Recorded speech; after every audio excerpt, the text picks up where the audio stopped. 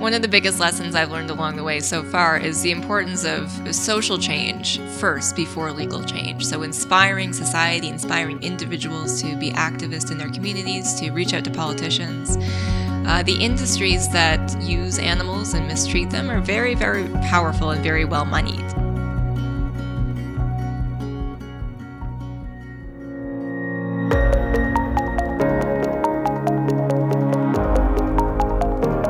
Welcome to Of Counsel. I'm your host, Sean Robichaud. Join us as our podcast profiles remarkable legal advocates from all areas of law, the professionals of persuasion, the catalysts of social change, defenders of the downtrodden, protectors of social order, and the mercenaries of corporate interests. Those who, with the power of words alone, can shape the laws of nations, define human rights, and preserve or take away the liberty of another human being. Who are these lawyers? What are their secrets? And how do they balance it all? Court is now in session. All rise.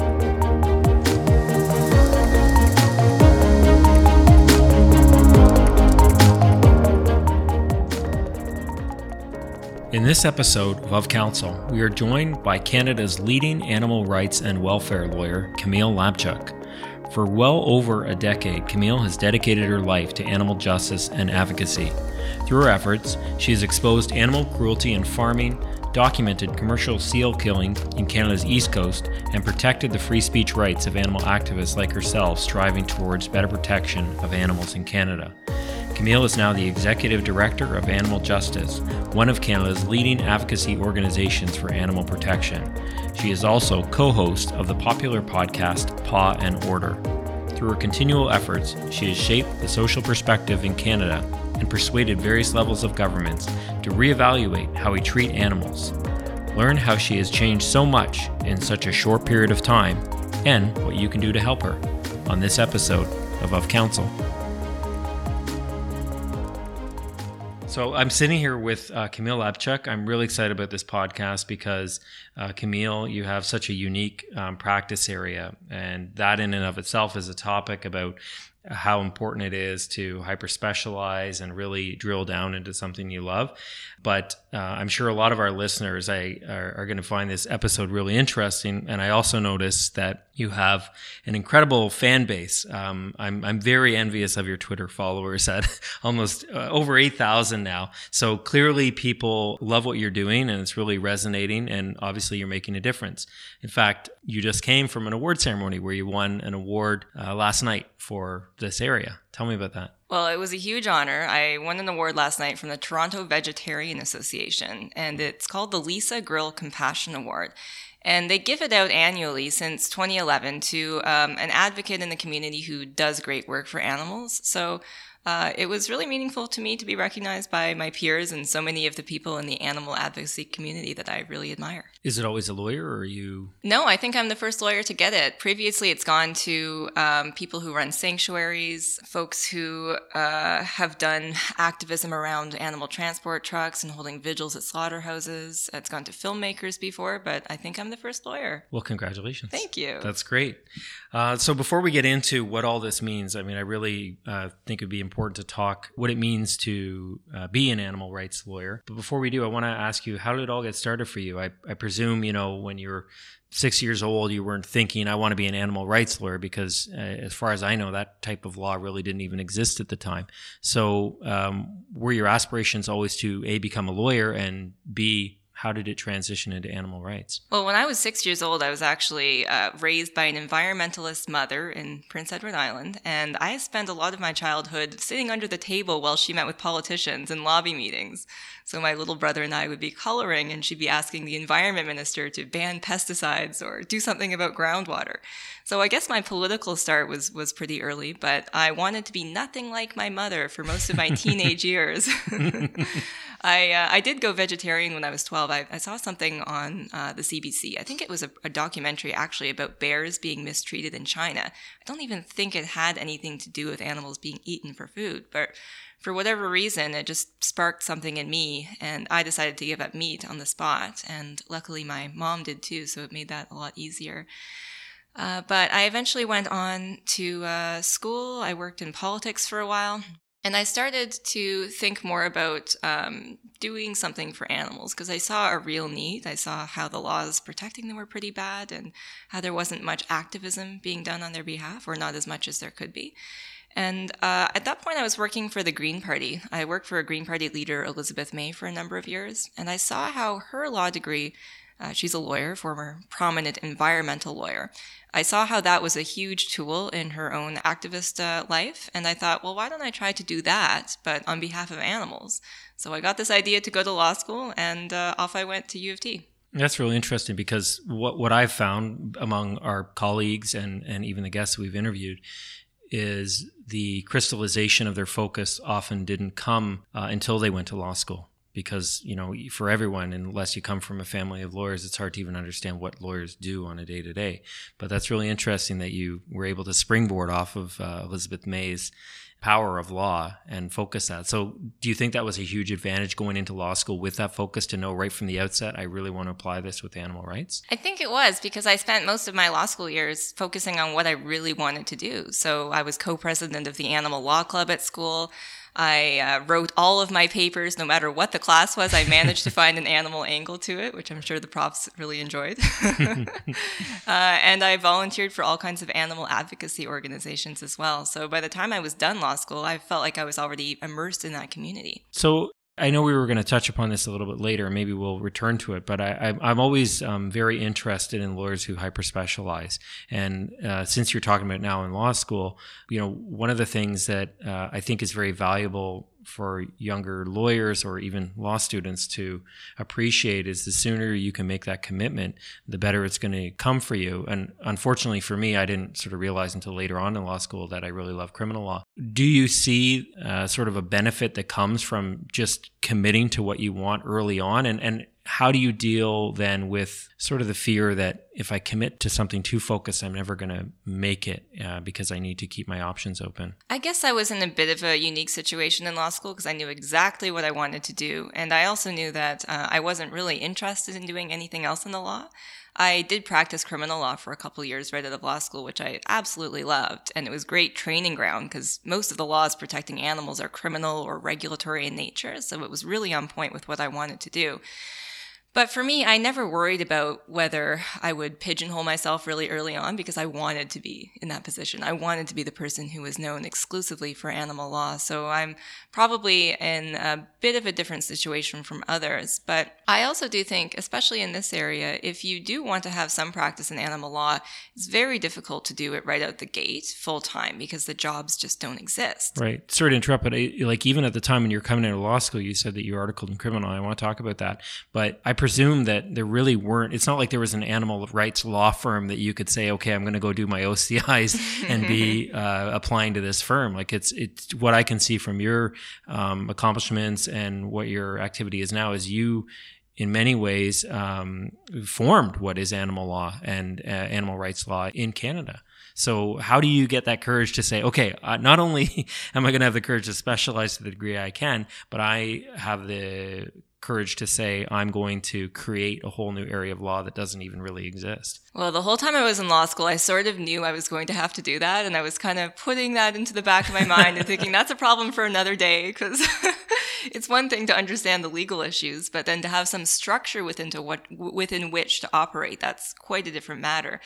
So yeah, in law school, they teach you how to understand what the law says and interpret cases, but they don't teach you how to run a practice or, in my case, how to build a nonprofit. So I was practicing criminal law, and I just kind of got to the point where I think everyone recognized it was sort of time for me to move into what I really wanted to do. So my former boss helped me set up my own practice. And for about a year, I had an animal law practice, so private firm. I would take on clients. It was a lot of animal rights groups who needed help filing legal complaints or reviewing footage and searching for legal violations. Even corporate stuff or charitable filings, I could do that for them. But my real passion has always been trying to have a nonprofit that can sort of act in its own name and not just seek out clients with animal issues. So we wanted to drive the agenda. And that's what I ended up doing with Animal Justice. And along with a number of fabulous colleagues, we really do set the agenda. We take on the cases that we want and the legislative campaigns that we want. And that's how I've sort of managed to make it work. So return then to criminal law. How did that blend? Because I wouldn't think that animal rights would somehow blend into criminal law. How did that opportunity even arise, and what lessons did you learn that you now employ in seeking justice for animals? Well, it's actually a funny story how I ended up in that position. So the award that I was honored with last night, the Lisa Girl Compassion Award, the first year that it was given out in 2011, that's when I met my eventual boss, James Silver, and his brother-in-law, Gary Grill, who are prominent Toronto criminal lawyers that I'm sure a lot of your listeners would know. Absolutely. So James and Gary were giving out the award in the name of Lisa Grill, and that's Gary's sister who's married to James. So very much a family affair. And I happened to be on a panel that was going on before that award was being given out, a panel about animal rights. And James and Gary came up after and basically said, "Hey, do you want to work for James as an articling student?" And I was looking for an articling job at the time. I hadn't found one through the OCI process or whatever it is.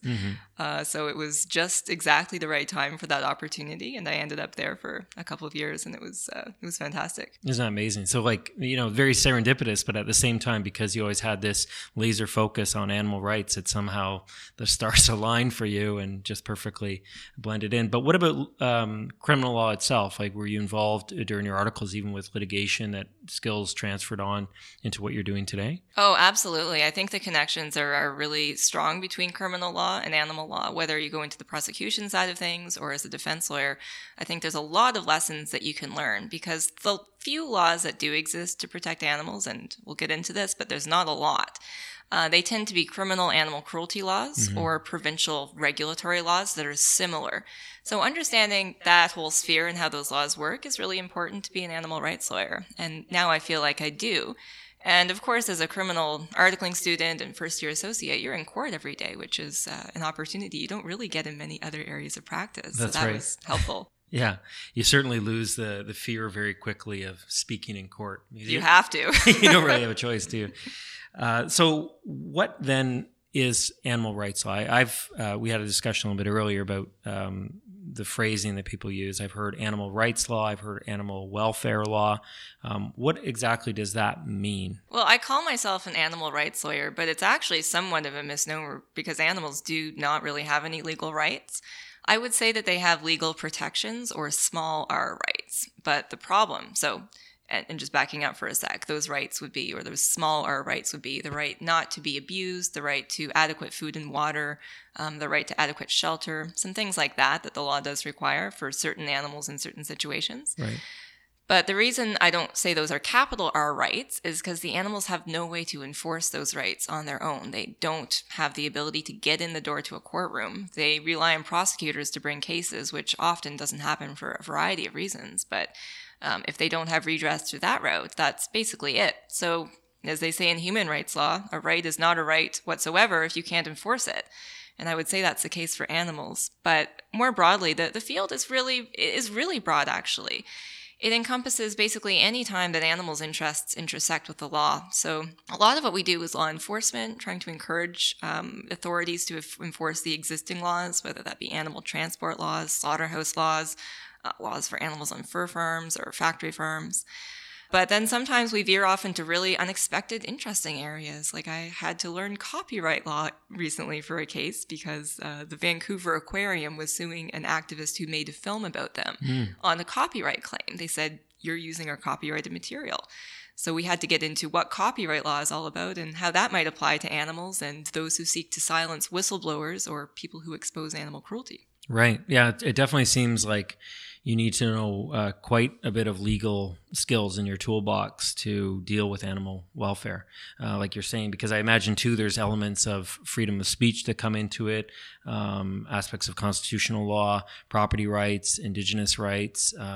So, I guess there really isn't any limit to this. Are you always having to adapt and learn as things unfold? Oh, for sure. I mean, I'm sort of a specialist, but I'm also sort of a generalist because I do have to understand so much. Like animals they're all around us, yet they're completely invisible.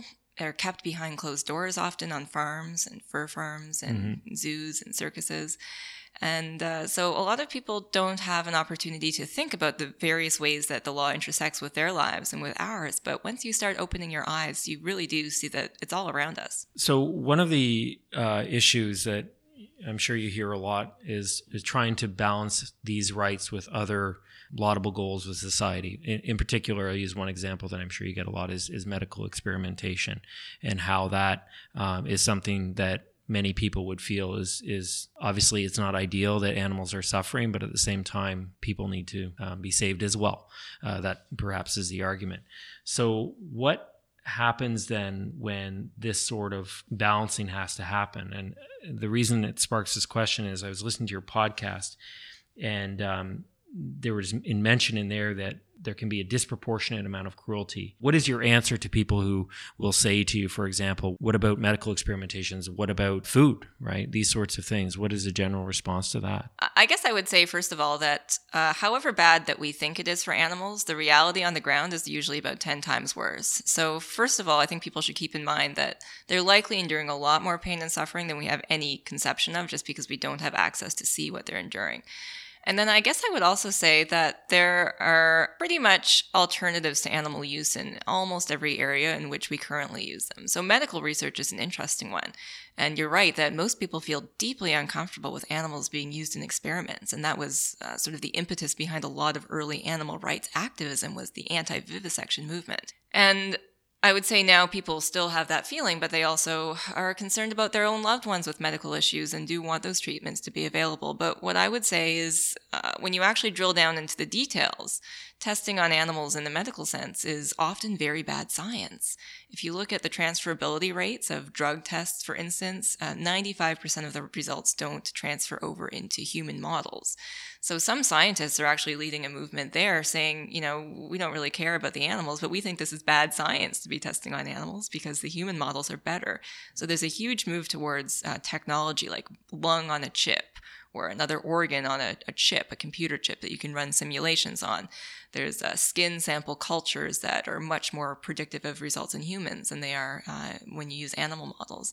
So that's just one example, but I would say that if you actually look at the details, there's almost no area of life where we use animals where we can't replace them with something better. We can sort of get into minutiae of arguments and legal arguments and things like that, but I imagine these types of arguments don't translate well to dinner parties where people are sitting around saying, well, I love steak and therefore I'll always eat steak. Is there something that you've learned to persuade people to at least open their minds to this issue that you found to be effective over the years? I think in recent years, we've seen, especially in Canada, a lot more footage coming out from farms in particular of what actually happens behind their closed doors. Previously, we had a lot of footage from the States, but Canadians were able to say, that doesn't really happen in Canada, or at least we don't think it is.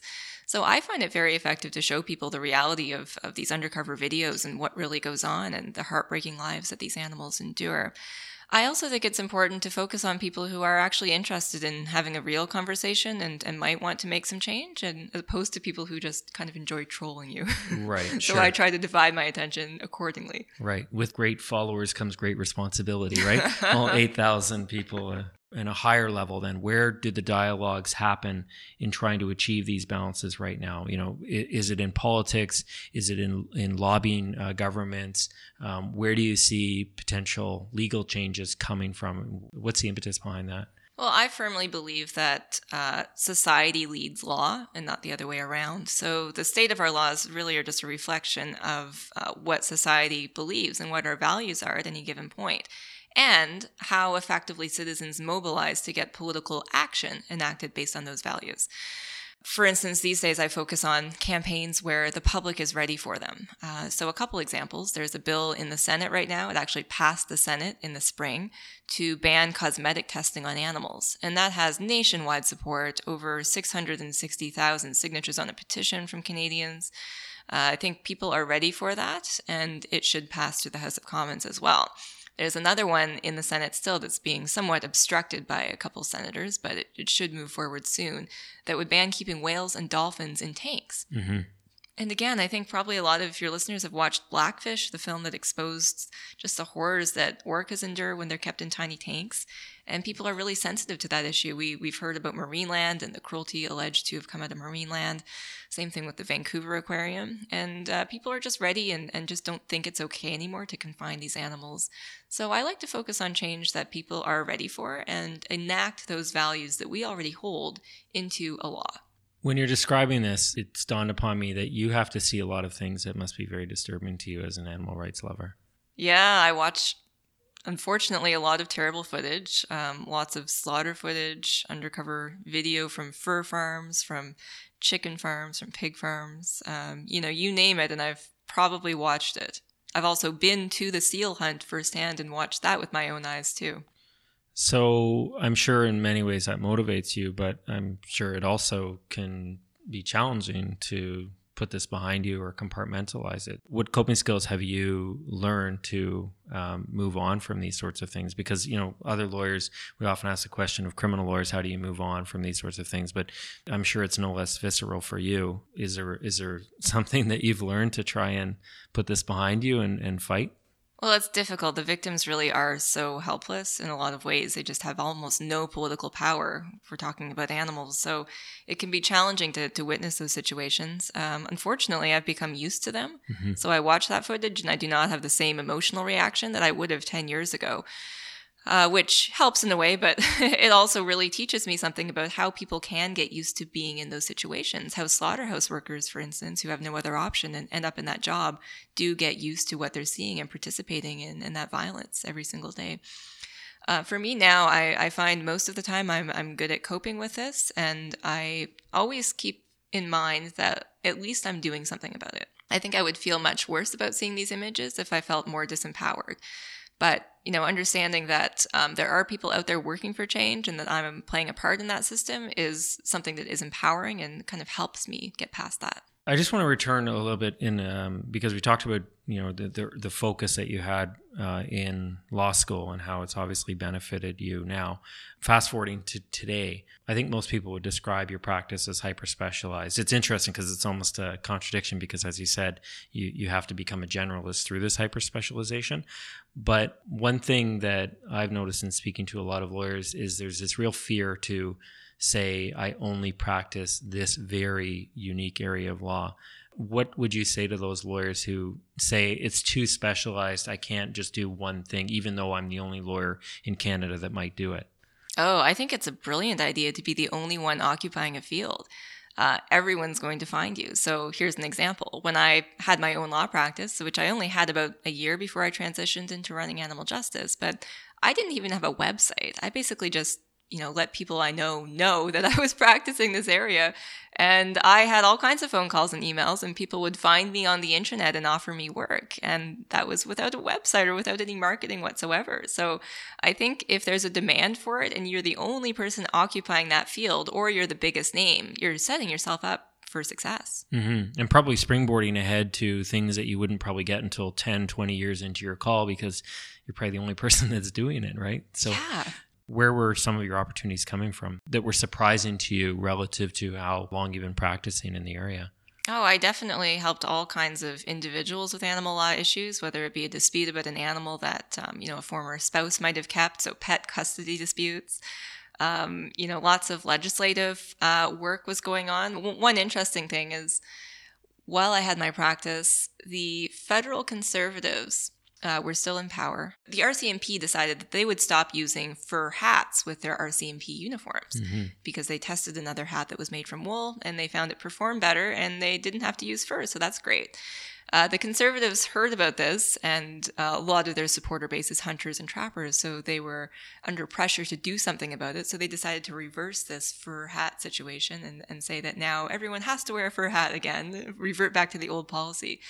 So I just randomly tweeted one day that if any Mountie doesn't want to wear fur, I would represent them for free. And I got a few calls. No way. Lots of retweets and quite a few calls. Really?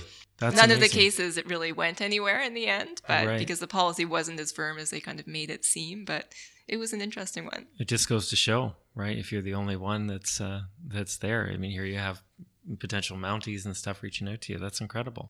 So I want to talk about some of the really interesting cases that have come before the courts. Before, I sort of look at the ones that I'm aware of, from your perspective, what is the favorite or leading case in Canada as it relates to your area of practice? Well, I have to say, I have to choose two. I have to say the Supreme Court case that Animal Justice intervened in, it's the Queen and DLW. It was a 2016 case. Unfortunately, it's about bestiality, and we intervened because we didn't feel like the perspective of the animals was being represented in either the Crown or the defense pleadings. So we got involved and told the court why they were interpreting the offense of bestiality, and they needed to do it in a certain way that recognized that animals had interests that were legally protected under that provision of the criminal code.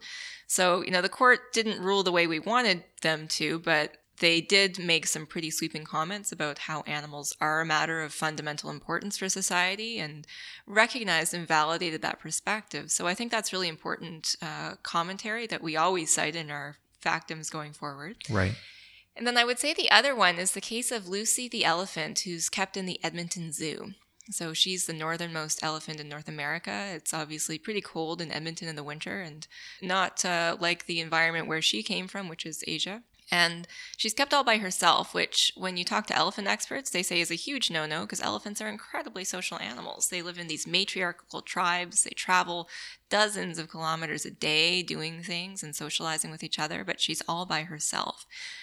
And a number of years ago, some animal advocates tried to take that to court and get a declaration that the zoo was actually violating provincial law for those conditions. And unfortunately, the court wouldn't hear it, went up to the Court of Appeal, and they were kicked out of court on that. But the Chief Justice of the Alberta Court of Appeal, Catherine Fraser, she made some pretty remarkable comments in a dissent about just the importance of animal law and the importance of protecting their interests under statutes and what rights and protections they already do have.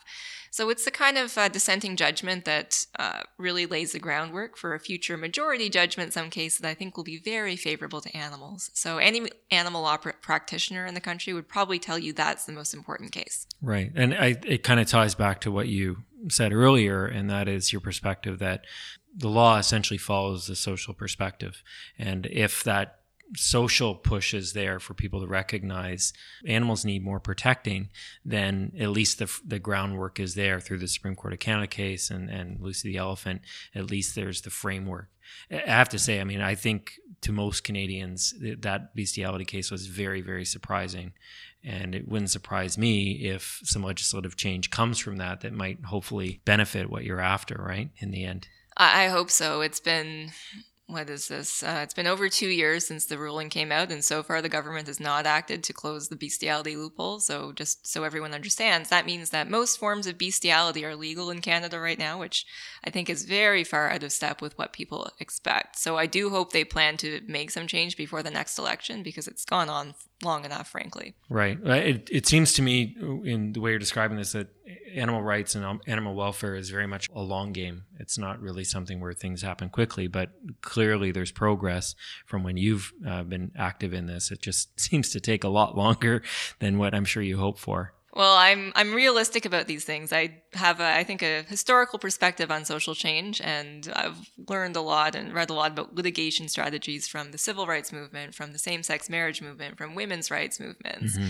And they all play the long game, too. And I also love the relationship between the court cases and public opinion and how they feed into each other. High-profile court cases trying to advance rights for a group of individuals, whether it be animals or a group of people.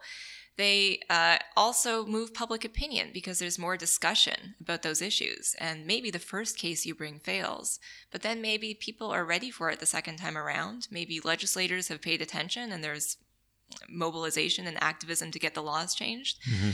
So it's a really ongoing process, and all those sort of pieces, the courts, the legislatures, and the public feed into one another and contribute to this change. One case that really sparked public interest was what I've referred to as the Thirsty Pig case. And the accused, her name was Anita Krajcik. Is it? Krajins. Krajins. So tell us about that case and your role in it. This is obviously the one where she had given water to a pig that was being held in a transport facility. Is that right? Or a transport truck? Yeah, so it was a day in late June, sweltering hot day. I think the humidex was well over 30. And Anita and a lot of her friends and colleagues, they do a lot of activism outside slaughterhouses. And they wait for transport trucks to come with pigs and stop outside the slaughterhouse. And before they go in, they bear witness to the pigs in their final moments before being gassed and slaughtered. On this particular day, they were doing something they do pretty much every day, which is give water to pigs. So obviously it's a really hot day. Canada's animal transport laws are atrocious and were last updated 40 years ago. So you can transport animals in blistering heat, sweltering heat. There's no temperature restrictions on transport, and they can be shipped for days at a time without food or water or rest. Do a lot of them die in the process? Yeah, over 2 million animals arrive dead or dying at slaughterhouses every year, and that's probably an underestimate. It's a pretty brutal process and, frankly, a national shame. So what did Anita do then? On this day, she gave water to a couple of the pigs, which they do all the time. It was a pretty regular occurrence with their activist group, but the day that was in question, the truck driver got out and confronted her, called her some bad names, and they had a little conversation about what she was doing. And he said, "You shouldn't give water to pigs, you dumb frickin' broad. They're just animals." And she said, if they're thirsty, they deserve water. We need to be compassionate. Have some compassion. So she didn't think anything more of it. But a few months later, the police knocked on her door and they charged her with criminal mischief for that act of giving water. And for any non-criminal lawyers or non-lawyer listeners, mischief is the act of interfering with the lawful use of property belonging to another person. So the property in this case was the pigs, which I think when this case hit the news, that was really shocking to people, that you could be charged for giving water to pigs because they're property. Right. It's just not how we think of animals. Well, and it also seemed to criminalize empathy, right? That people, or sympathy rather, that people are going to try and make an unbearable situation for animals less unbearable. And here she is before the court. So tell us how that unfolded and what your role was in it.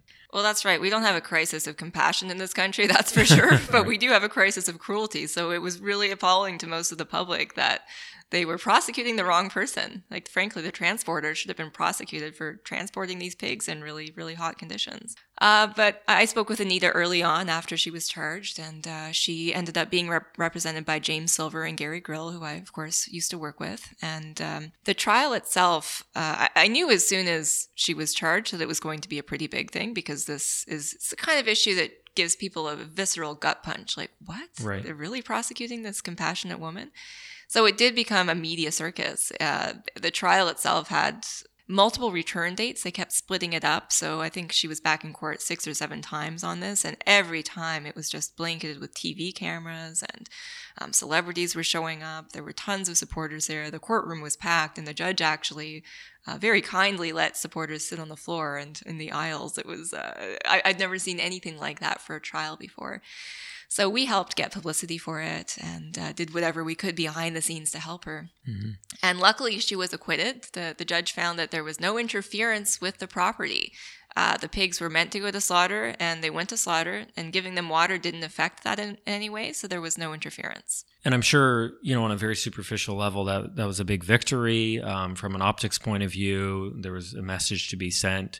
But surely from your perspective as a lawyer, in seeing what could have been done, were there aspects that were disappointing to you in the ruling that sort of seemed to gloss over a larger issue? Well, there was one thing I would have really liked to see. I mean, I think the judge, really to his credit, listened to the evidence very carefully. He allowed in a lot of defense evidence about the state of our transport laws, about how horrible it is for pigs, evidence about how pigs are sentient and their emotional and psychological capabilities.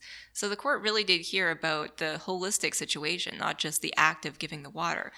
But the one area where I would have loved to see him take a bit more of a leap is on the issue of whether the property in question, the pigs, was being lawfully used as per the statute. So it was argued in the trial that the pigs were being transported under conditions that did violate existing transport laws, mm-hmm. because it's illegal to cause undue suffering during transport. So there was veterinary evidence that those pigs were suffering because of lack of water and because of the heat and the conditions they were being transported in. And I think if the judge had said, you're acquitted, Anita, because there was no interference, but also the property was being used unlawfully So the offense can't be made out. I think that would have been a huge, huge leap. So I would have liked to see that, but it was still a win. Right. I wonder if something broader like that was ruled upon. I'm, of course, I'm not faulting the judge. I think it was a great result, but I wonder if that would have triggered an appeal and then larger issues all the way up to the Supreme Court of Canada make some larger pronouncements of animal rights. Yeah. Did it surprise you that they didn't appeal that decision? No, it didn't surprise me that the Crown didn't appeal because, frankly, I think by the end of that, they were very ready to let this case go. Right. It surprised me that they prosecuted her in the first place for this. I'll never understand that decision. And I also am surprised that the pig industry was so gung-ho to do that. I think that they ultimately shot themselves in the foot multiple times with that case because every single time she was back in court, the news headlines were all about how the pig industry abuses animals. Right.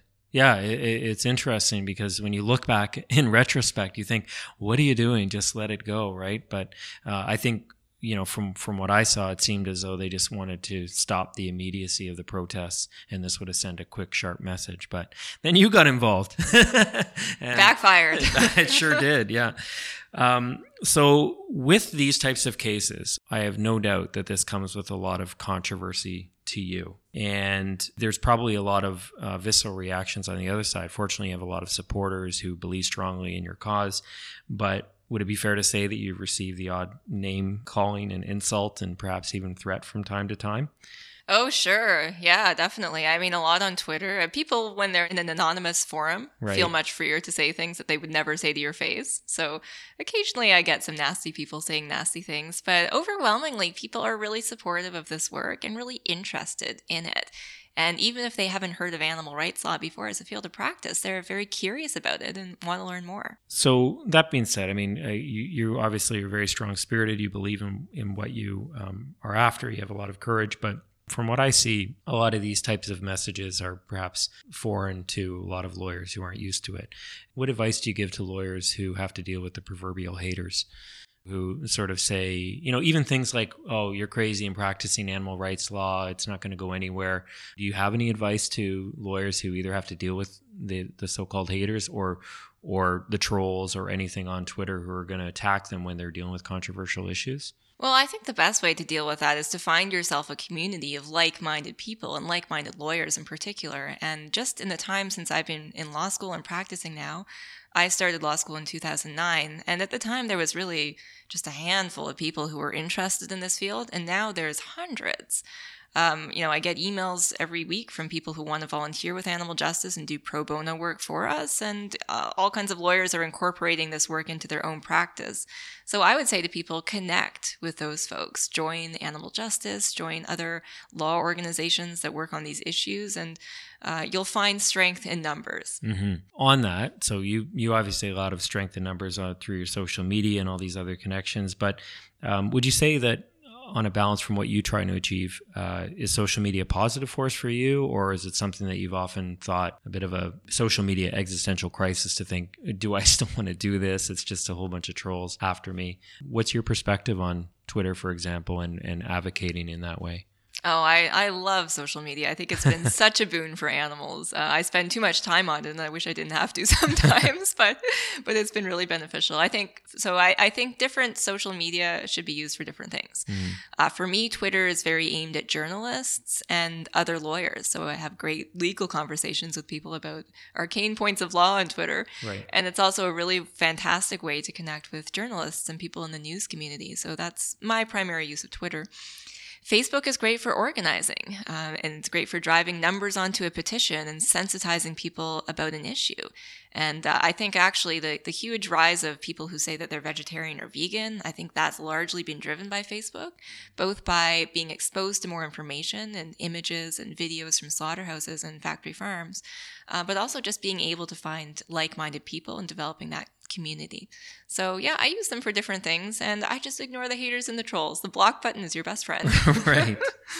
So I want to talk to you about your organization, Animal Justice.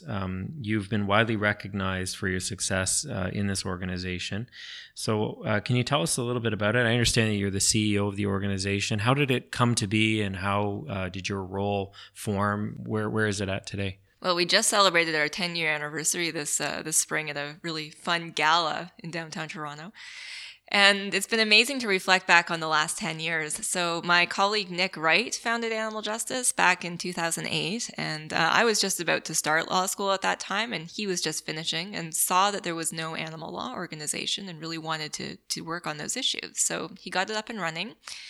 I got involved while I was in law school. I actually got a grant from U of T Law to go there for the summer and work. And that was the only way it would have worked out, because the budget of the website at that point was just a few $1,000s for the whole year. But we started to pick up a lot of speed. And by 2014, when I had my own practice at that point, I was basically just volunteering part-time for Animal Justice as well. And we got a lot of new people were coming in, and there was so much excitement. So we have kind of really picked up since then. And now at this point, we've got 2 full-time staff. We've got several part-time staff and contractors. And we're running a lot of really important, I think, campaigns that are going to change Canada for animals, is my hope.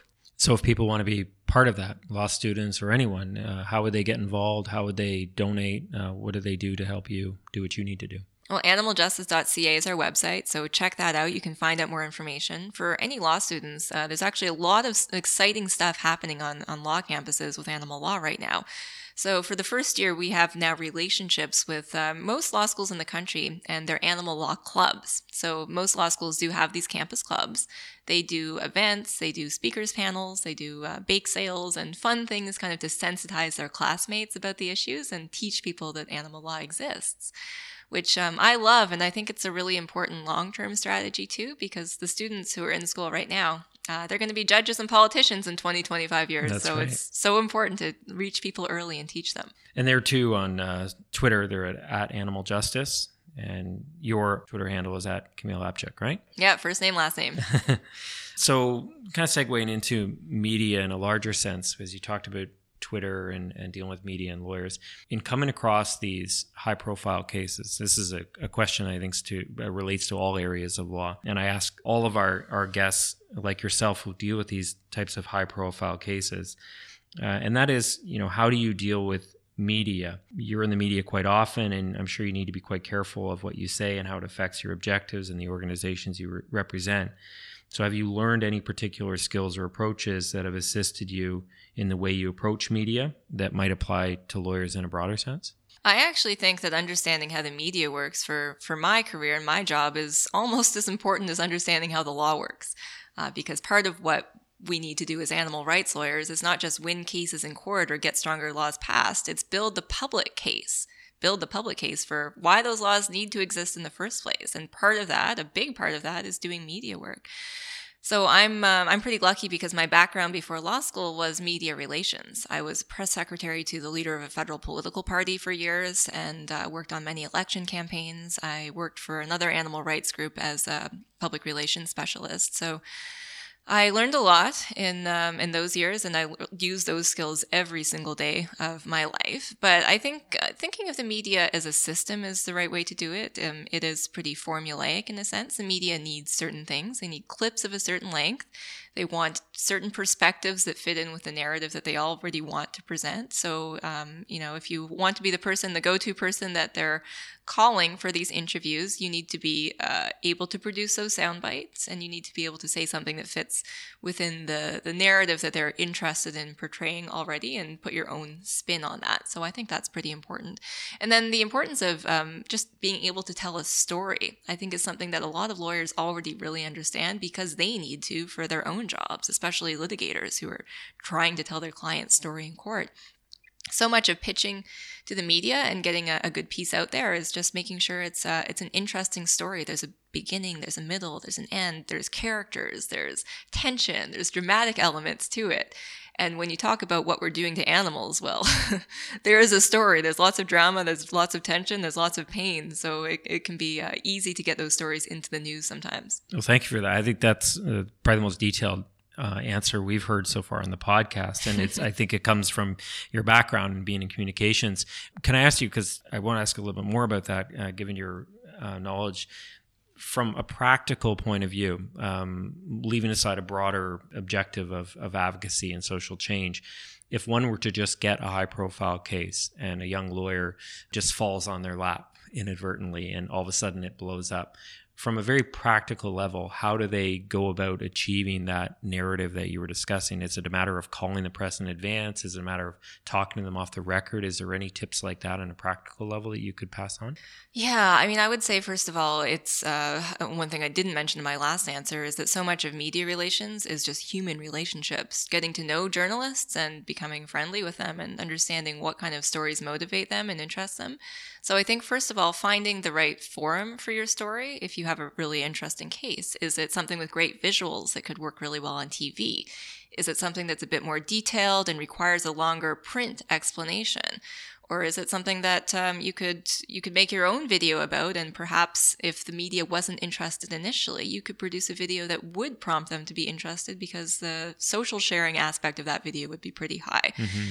So I think finding the right forum is probably a huge part of that. So Camille, what does a great day look like to you outside of the courtroom, of course? If you were to look back on a great day, well, for that matter, it can include the courtroom too. What do you feel like I really nailed today?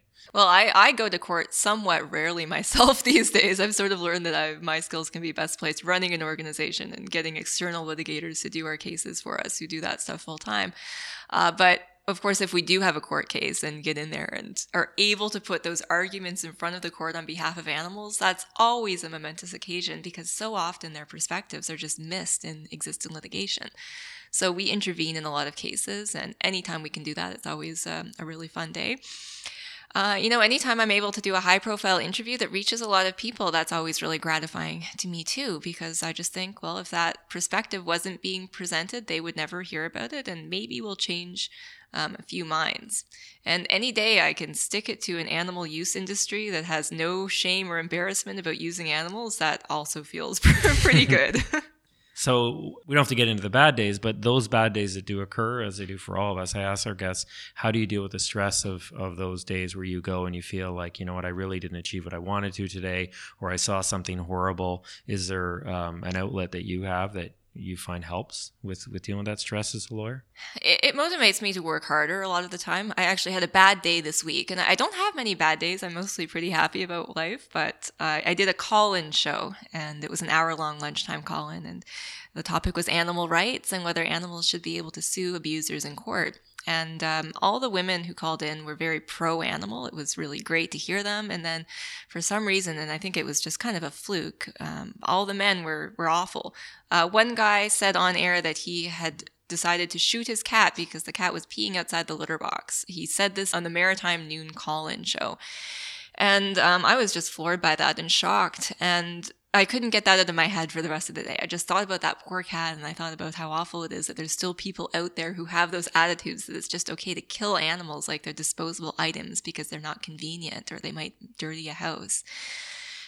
Yeah, so, ultimately I went home and thought about it and ruminated on it for a while, and I concluded that guy was going to be out there either way, whether he called into the show or not. And what it motivated me to do was just be better the next day, be better able to respond to someone like that on the air and do a better job advocating for my clients who are the animals. Well, it certainly brought light to the issue because I think a lot of people who are, very concerned about animal rights and would never cross their mind to do something like that.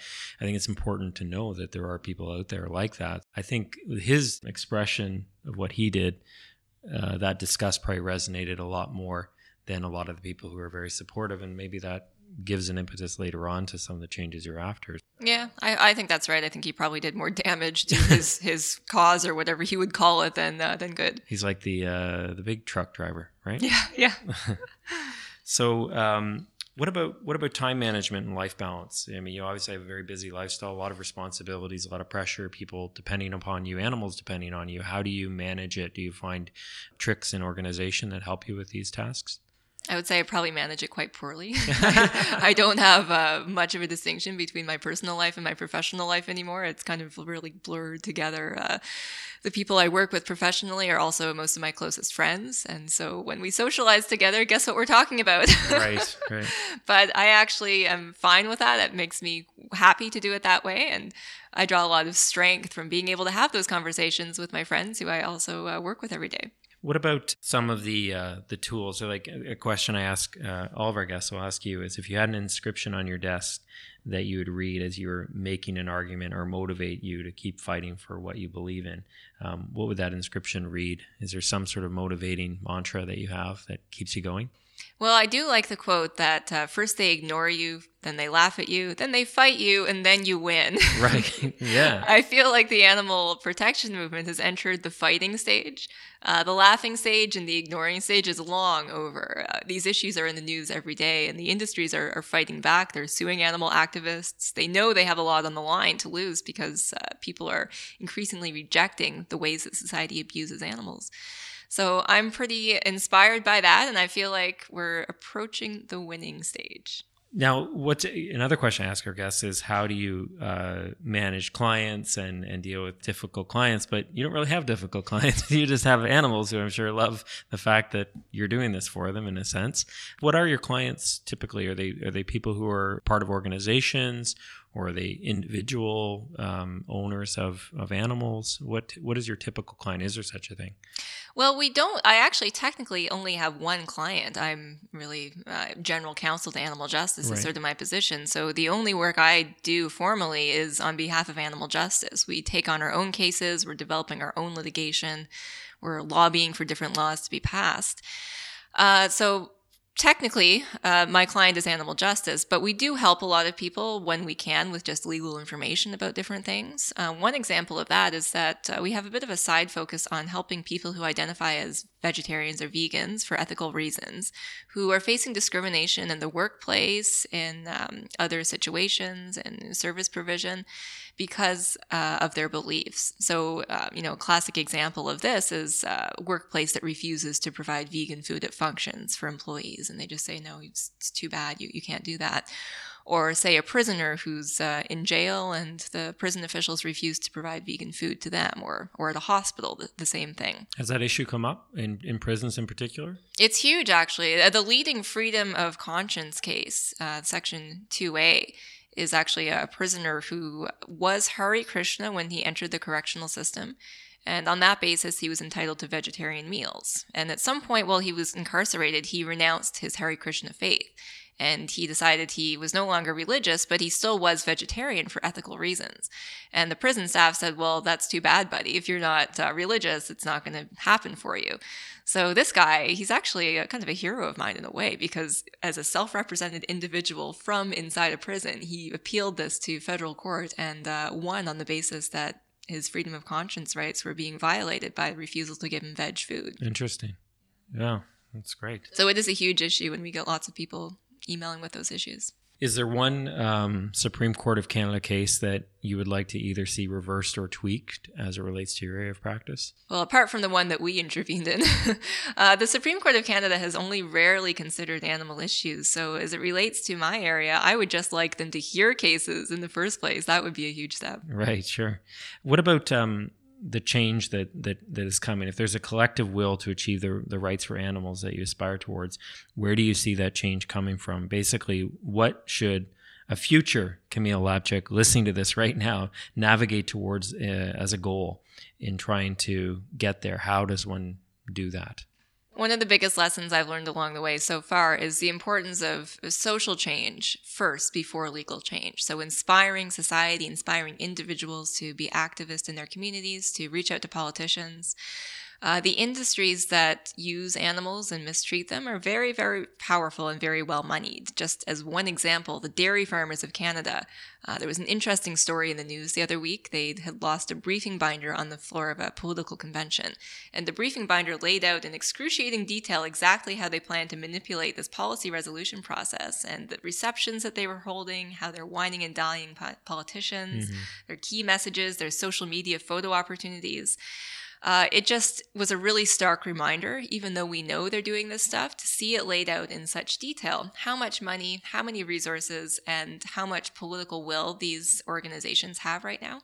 People who care about animals in this country are frankly not as well organized as our opposition. So we need to do a better job of lobbying politicians, of meeting just with local MPs, with MPPs, with city councillors, with politicians at all levels of government, and talking in our communities too about why it's time to change our laws for animals. So really just creating that general sense of social change. Mm-hmm. An important part of that dialogue, of course, is your podcast. So I'm going to geek out on that a little bit. So you and Peter Sankoff have a podcast on animal justice called Paw and Order.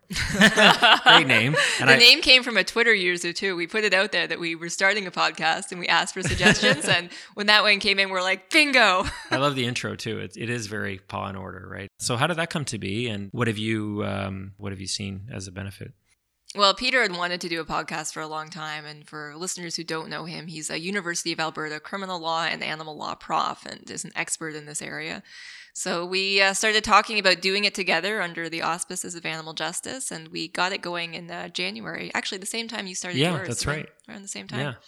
And the goal of it is to break down legal information about animals in a way that's digestible for the general public. So rather than write a law review article about some issue, we want to talk to the public about this issue. And so far, the feedback that we've been getting is pretty good. And I think we have a reasonable following at this point. And I really hope that we're just inspiring people to understand more about the issues and take action in their own lives. I noticed in one of the episodes, it was the Q&A episode, and I think you and Peter, was it at the law school that you were answering questions? Yeah, that's right. It was in his animal law class at University of Alberta. Is it surprising to you that more people are getting involved, particularly law students, and I presume a certain passion is building in a larger scale? I guess I'm not surprised because I've been seeing it happening now for a number of years. I get phone calls and emails every single day and every single week from students who are in law school now or are thinking about going and want to be animal rights lawyers in a way that just was not happening 10 years ago. So I feel like we're at a really cool moment. Yeah. Where do you think you'll be in 10 years? In 10 years, I hope animal justice will have 100 staff. Yeah. Maybe that's unrealistic, but I hope we're going to be even bigger than we are now. I hope we're going to see huge legislative changes passed, banning things like cat declawing, whales and dolphins in captivity, restricting other cruel practices, regulating farms. A lot of people have no idea that farms are completely unregulated at the federal level for animal welfare. So I think there's just tons of issues. The sky is the limit in terms of what we can tackle. And I see my job at this point is just trying to build the organization and build the movement and make more progress. Well, I wish you all the best of luck in that, Camille. And I want to thank you so much for being part of our podcast and passing on your message. I think it's a really important one for everyone to hear. Thanks, Sean. It was a real pleasure to join you.